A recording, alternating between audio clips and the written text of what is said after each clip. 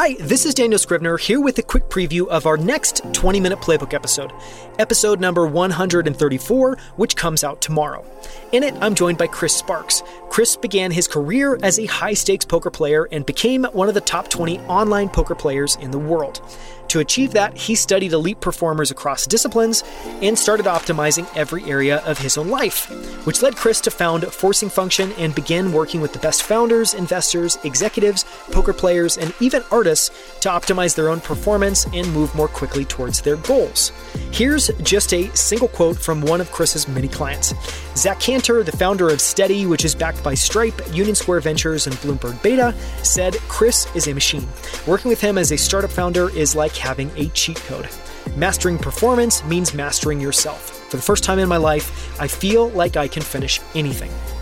In this episode, you'll learn why Chris is fascinated with game theory, why anytime we choose to pursue a goal, we're choosing to play a game, most of which have defined rules that we need to learn to maximize our chances of success.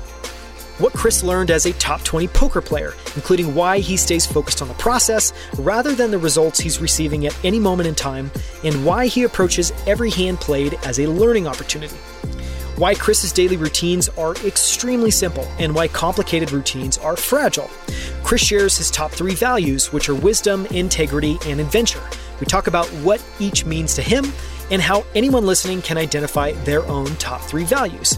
Chris shares his favorite micro habits, he shares his favorite books, including The Goal and the 5th Discipline Field Book, and so much more. It's an incredible conversation you won't want to miss. Here's one of my favorite moments from it. Tune in tomorrow to listen to the full episode.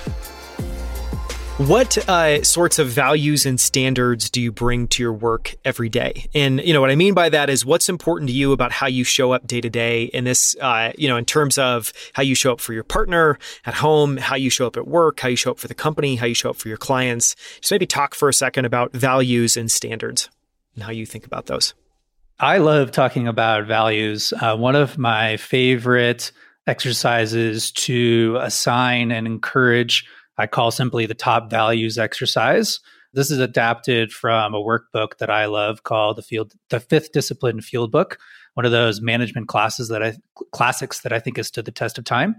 And in a nutshell, what this exercise does is you first select all of the values that you think are important to you, things that you would identify with. And maybe you have a list of 20 or 50, people value a lot of things, but you have to systematically whittle those down to, hey, these are my top 10, these are my top 5, these are my top 3. Okay, now rank order those. This is my top value, this is my second value, this is my third value. And this starts to get really uncomfortable for people as you're saying, wait, I can't be a billionaire and spend a lot of time with my family. Well, you could, but a lot of other things are going to have to get sacrificed. So which one comes first? It's oh, you're saying that I can't work out for 3 hours a day and travel around the world all the time. Well, you could, but it's going to be very difficult, right? There's a lot of these, every decision we make is a values trade-off, or you're having to decide that one value is more important than another value. And we say, hey, all of these things are really important. But at the end of the day, that's what you're doing is saying, hey, I value this more.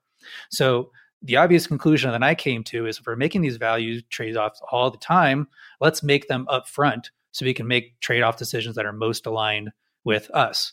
So I find this super powerful as I say, hey, this is my top value. This is what comes first. Anytime this value is at stake, this is what I'm optimizing for. And then second, and then third.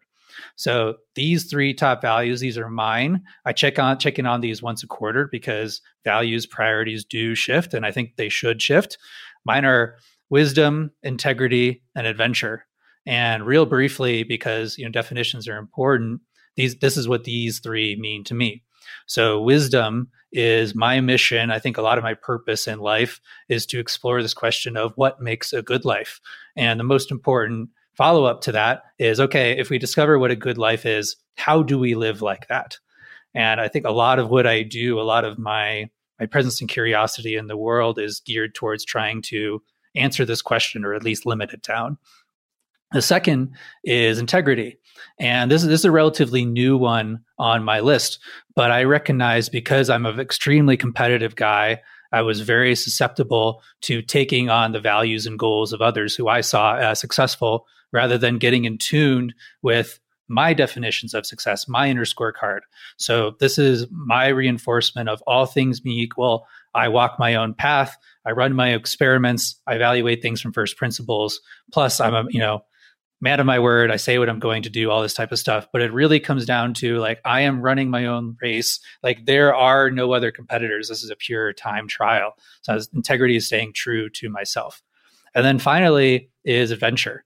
And this has been an ongoing theme of my life for a long time. So I spent about half of the year traveling. I spent multiple years where all I did was travel. I do lots of things that I think are fun, that push myself. And I think there's a lot of, it's really underrated to just stay in the game, to just be doing for something for long enough in order to get lucky. So I find that if I'm having fun, if I'm treating something like an adventure, I'm a lot more likely to go deep into something, to fully explore the boundaries of it, to fully explore the possibilities. So it's not only valuing, hey, doing adventures, doing things that push myself, that are growth-oriented activities is really important, but also trying to bring a sense of fun and adventure to everything that I do. So these three values I find very helpful anytime I'm deciding what project to take on, who I want to work with, what do I prioritize in a given day, in a given week. It all comes back to what optimizes for these values the most. So if you want to check out that exercise, you can do it. It's on forcingfunction.com/top values.